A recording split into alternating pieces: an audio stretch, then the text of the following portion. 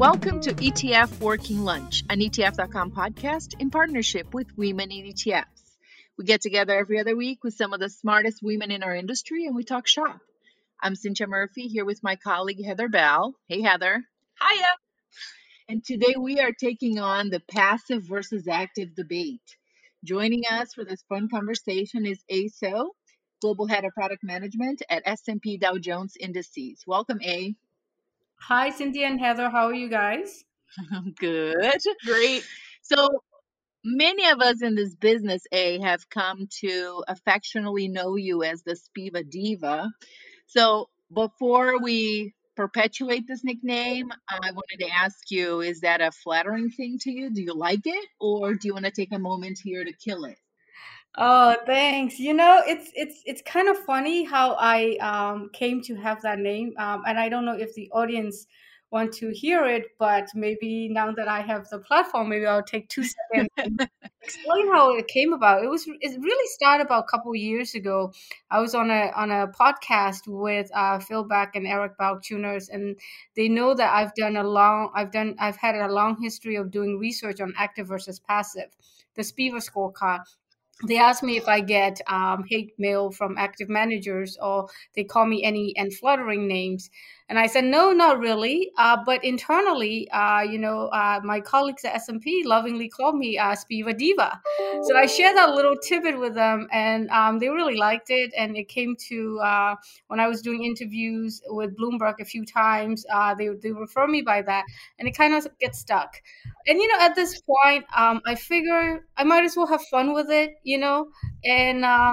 and if the audience has an opinion whether I should kill it or not, please let me know. But I figure I'll just go along with it. No, you wear it well, so I really hope you keep it. It's a good one. Thank you. So let's talk SPIVA.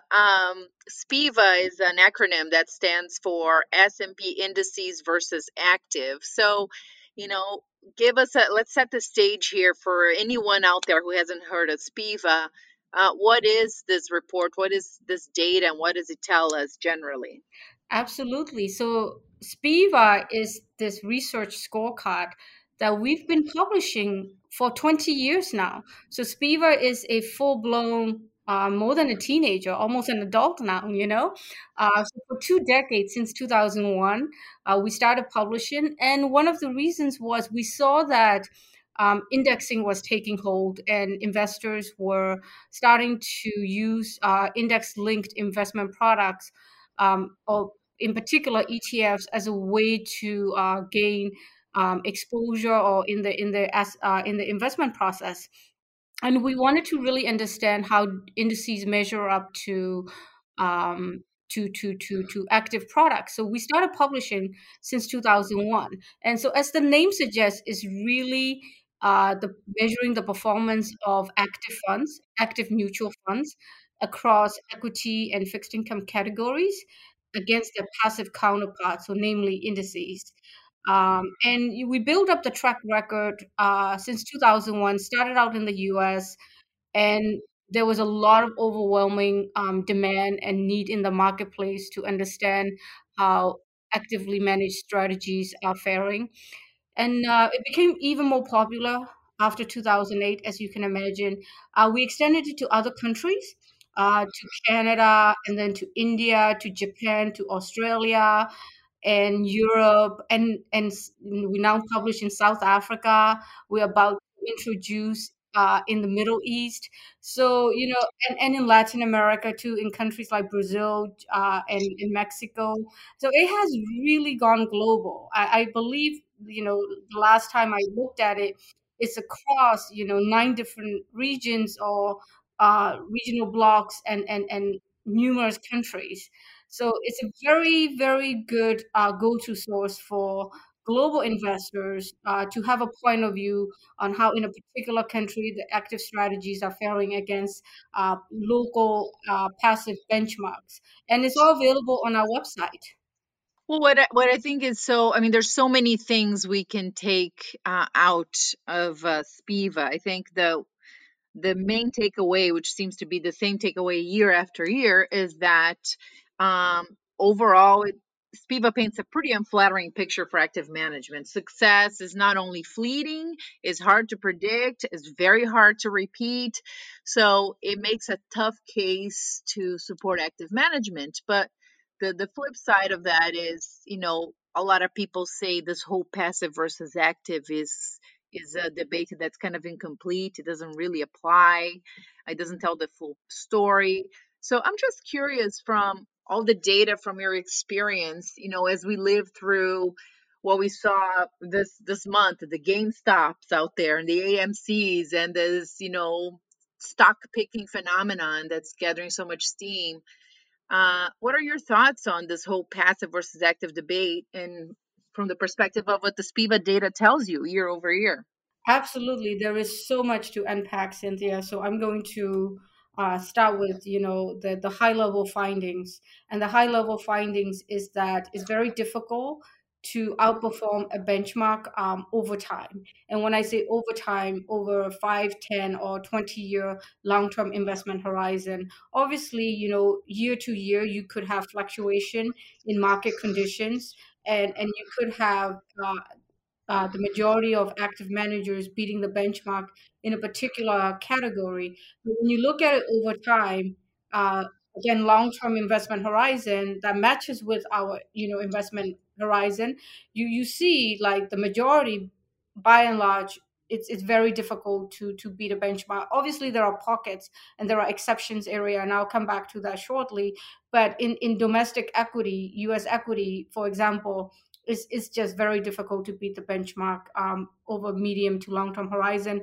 That said, I always, get this comment that the active versus passive debate is over, or is incomplete, or it's no longer about active versus passive. Is about the tools that you have in your toolkit. And for me, coming from the research side and publishing it, it was never about use active or use passive. We really wanted to first and foremost educate the end investor and average investor about what they are really getting on average from an active strategy versus a passive benchmark. So it's really coming from the educational angle. And even when there are years it doesn't look favorably to passive, we publish and we let the data speak for itself. But going back to, is the debate complete or incomplete? I come from the point of view that increasingly, um, more and more investors are extremely outcome oriented, goal oriented, right? They have a specific investment Hmm. outcome that they want to achieve, whether it's saving for their retirement, or saving for their kids' college education, or to buy an Aston Martin. I don't know, right? But all that is that's your outcome that you want to achieve. And you have a whole range of tools available at your disposal. And it could be active, it could be passive. It's it's making that informed decision, using that toolkit appropriately to gain the exposure that you need so that you can achieve the outcome that you want to achieve. So I come from that angle, and that's always how I communicate whenever I'm talking about Spiva and I'm liaising with whether asset owners or consultants or advisors, what have you. My advice to them is always, you have so much education at your disposal. S&P we've published for the last 2 decades, but I know Vanguard is doing that, Morningstar is doing that. There's so much education out there for you. Use that. Look at the asset classes. First of all, determine your outcome, and then look at what the exposure you need, and then look in each asset classes what works and what doesn't work, because the education is there. Hmm. I was wondering, we know that active usually underperforms passive, but there are some examples of like outstanding active performance. Do you I don't know if you keep track of this kind of data, but when active actually works, is it usually because someone's making high conviction bets, or is it usually when someone's using a quantitative methodology to kind of tweak a broad exposure? Like, what have you seen? What the outcomes are? Yeah, so it's so interesting, right? Because what what I have seen now, and correct me if I'm wrong, is as indexing becomes more and more innovative, right? You could get a lot of what used to be actively managed strategies in a passive wrapper. And because of that, a lot of the active managers are now taking on more and more high conviction, concentrated portfolios. And in some ways it makes sense because you want to get paid, or managers want to get paid for the degree of the conviction on the scale of the security selection, on how they are forming their portfolios, so portfolio construction, and how they're managing, how they're rebalancing. So to me that makes sense in a way that they're moving towards more concentrated high conviction and strategies, and there's a huge level of active share between the index and the portfolio. We also see quantitative strategies. They tend to be a bit more broadly diversified, right? And they tend to be enhanced indexing, which means they have a tight tracking error to the benchmark. And so how these two type of active strategies will perform versus the benchmark is going to be very dependent on the market conditions.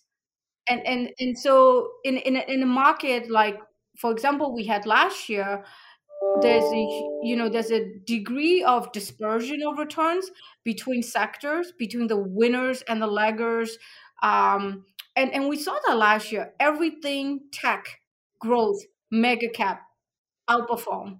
Everything else did not do well, right? So in a highly in a market environment characterized by that kind of high dispersion characteristics, what we might see is that a concentrated high conviction portfolio, an active portfolio, could theoretically do really well, assuming they have their calls right, they take the right bets, they pick the right stocks, and then you can have these quant strategies that tend to be enhanced indexing or what have you. They don't do as well. And that was also what we saw, because last year every single factor broke down, with the exception of growth and momentum and maybe high beta.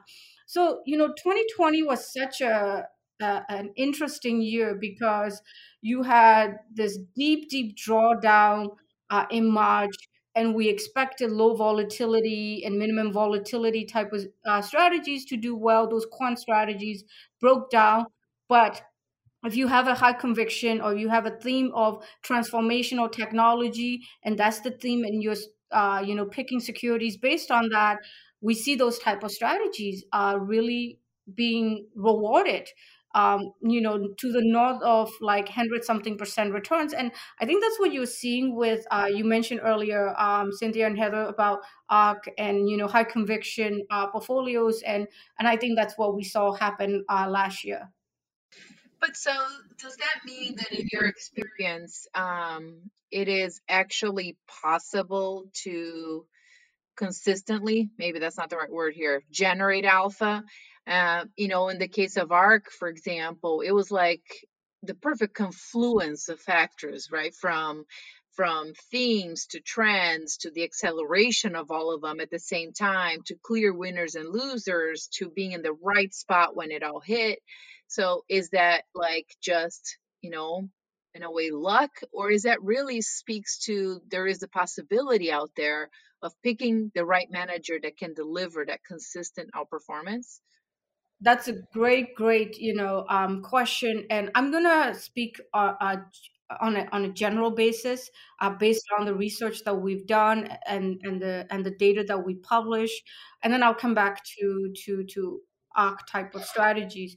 What we have found, and we published this report called Fleeting Alpha, which goes hand in hand with SPIVA, because SPIVA only looks at the managers that the funds that outperform over 1, 3, 5, or 10-year horizon. What it doesn't look at is, let's say, for example, in a particular year, a manager that outperforms a benchmark, what is the likelihood of that manager going next year and the year after to outperform the benchmark? So it measures the consistency of alpha, if you will. And so when we look at it, like in on average, when we look at all these funds or the strategies that outperform S&P 500 or the broad market in a given year, and then we track them the following year, what we find is it declines dramatically, and then you get to the third year and it declines even more. So there's a dramatic decay from year one to year two for that manager to consistently beat the benchmark. So what I always say is, I'm not saying that, again, based on the data, I'm not saying there are no managers that cannot beat the benchmark. There are certainly every year, right? 40% Hmm. will go on to beat. But the very likelihood of that manager being able to repeat that next year and then the year after, that declines. And there are some that are left, right? A few are left at the end of 3 years. It's not like there's none, but there are a few that are left. But it's so small. It's such a small set part of the universe, a sample of the universe. And then I always say this: what is the probability that when you're starting on day zero, the likelihood of you being able to properly identify the manager is very also very low. So there are a lot of things working against an average investor to be able to identify that manager in advance starting on day one, and then the likelihood of manager going to outperform year after year consistently, that's also very low. But there are some, and there are a handful that are left at the end of the measurement period. It's just that it's just a small percentage. Absolutely. And I think if I give tremendous kudos to Kathy Wood and the ARC and the funds, and the performance is amazing. And we saw that last year. And I think the key is going to be whether, it consistently delivers alpha on a year after year basis.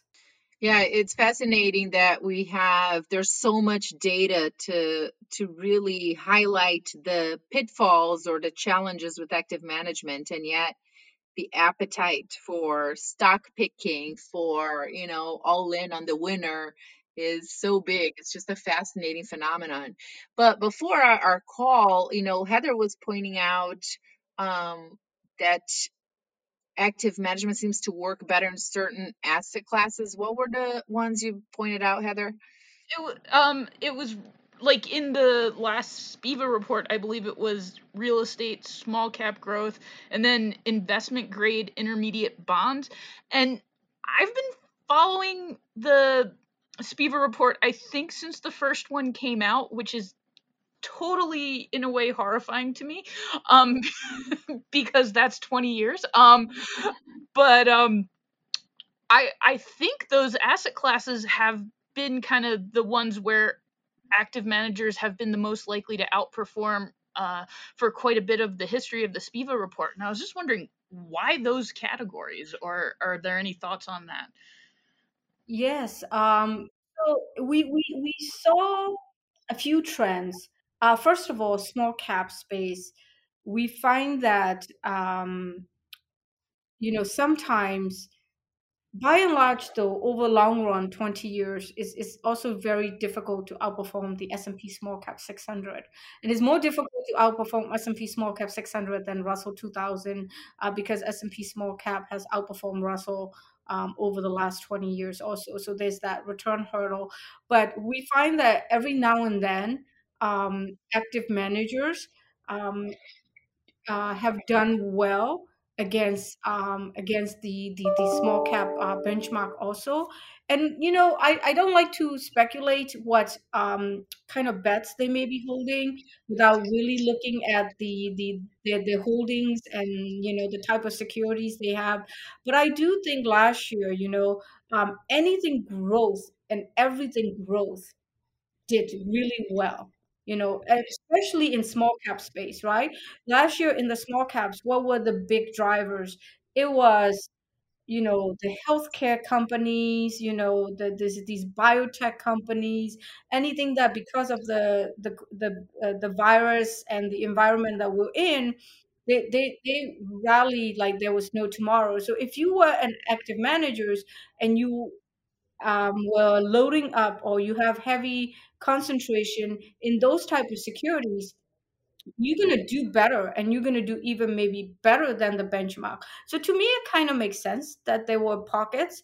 The other area that I used to see active managers doing well, but then the alpha has sort of been arbitraged in the last few years, is international small cap, um, and not emerging markets, which is surprising, right?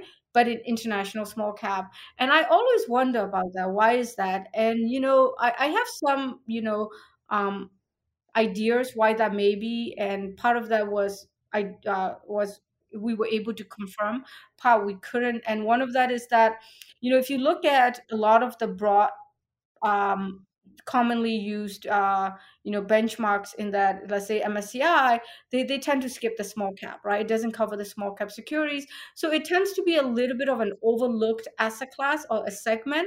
And there were a lot of return opportunities for active managers to pick that from. That said, we are seeing that over time, that advantage has been sort of declining, and now it's at par with the benchmark. I'm going to go back to fixed income a little bit, because I think Heather, you brought up the intermediate bond. Fixed income is interesting because there's another research report that we put out.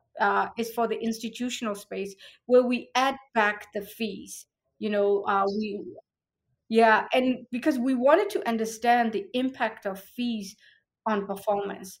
And we found that when it comes to fixed income, when you add back the fees, actually a lot of the managers in certain categories end up outperforming. And so the question becomes, in fixed income, does do these alpha opportunities get eaten up by the fees, because the returns are so tightly clustered. So I mean, to sum it up, and the other category might be real estate. I do think real estate is interesting, because it's also one, there are a lot of REITs, and there are and we are seeing it could be that the sample set is smaller, or what have you. Real estate funds in recent years have been doing well against the benchmark, and the persistence has been higher than the other categories. So it's an interesting area, and the question is going to be, how do these real estate funds do, how do they do in 2020, when they were all beaten up really badly, and how do they fare against the benchmark? So when the SPIVA year-end 2020 scorecard comes out, it's going to be really interesting. Hmm. Hey, I wanted to just quickly circle back to something you said. Just, for example, the opportunity in small caps was really because it was an overlooked segment. And once people caught on to that, it quickly, that opportunity for alpha got arbitraged away. If we think of ETFs as a democratizing vehicle, and we think of them as increasing access to markets, is it getting harder then to actually find alpha because more and more people are coming to market and playing the game, if you will? Is it, or is does that really doesn't change just the difficulty of actually generating alpha over time? I think that ETFs for sure definitely democratize the access, and and there's the lower cost and the transparency and all that benefits that go with it. But first and foremost, we have to recognize ETFs really offer a way for an investor to gain access to any hard to get market segment, hard to access market segment or risk exposure, and that in turn level the playing field. If you look in smart beta, especially, one of the attributes, right, like why it was that these type of quant strategies were sitting very much well within the active world, and only available to institutional or ultra high net worth investors. But now anybody can go and get exposure to low volatility or quality factor, and can put it together in a way that fits their purpose. So in that sense, by the emergence of ETFs really level the playing field, and probably makes it harder for active managers to claim alpha, because you can get the same sort of returns, or if not better, through passive index products at probably a lower cost. So in that sense, it brings up, like, the hurdle becomes so much higher. Makes sense. In the data, has, over 20 years, have you seen a decline in the number of active managers that actually outperform? I mean, is that a recognizable trend? Yeah, I think what we're noticing is, it's also go hand in hand with, like, what's going on in the asset management world, right? You're seeing this consolidation taking place. You're seeing, one buying the other. So, in the last, and what that leads to is either liquidation or merge, or, managers like just exiting the, leaving the business. So the trends that's taking place in the asset management industry is sort of playing out in the number of funds. Heather, if that's what you were getting at, we see that hauling out of the belly of the asset management industry, the firms can also lead to lower number of funds available because of liquidation or merging or exiting the business altogether. Hey, I thought we could finish up because we're getting here to our time with the, share with us your experience, all the research, all the work you've done on this data.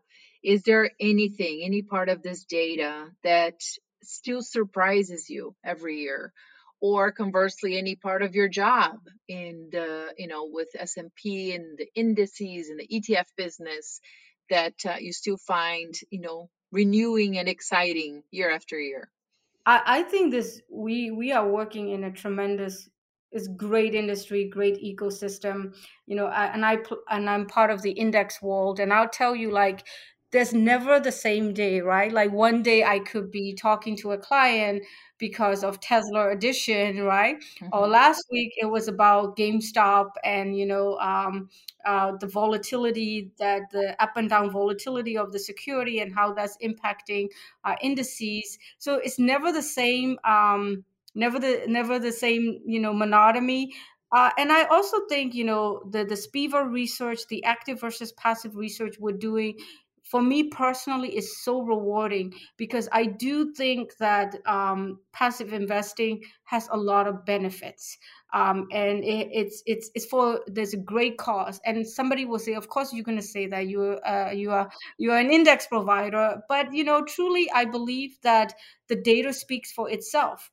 Over the long term, it's very difficult to beat a market benchmark, and and a lot of the funds end up underperforming. And so we really have to think about the choices that we make, and even the benchmark selection that matters. So within the same market segment, am I picking the wrong benchmark? Because that means you're also leaving money on the table. So there's so much to learn, there's so much to understand, and there's so much to do.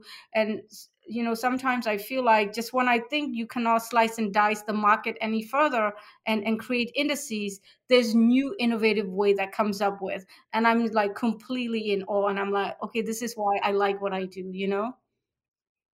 No, that's it's great. I guess it's choose wisely and education never ends. So that's what we take from there. Hey, we'll have to leave it there.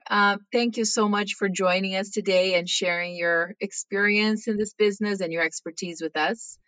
Thank you so much for having me, it was fun. Thank you. For more episodes, please check out ETF.com. For more information on Women in ETFs, please check out womeninetfs.com. On behalf of Heather and myself and the ETF.com team, thanks so much for listening, and we'll see you next time.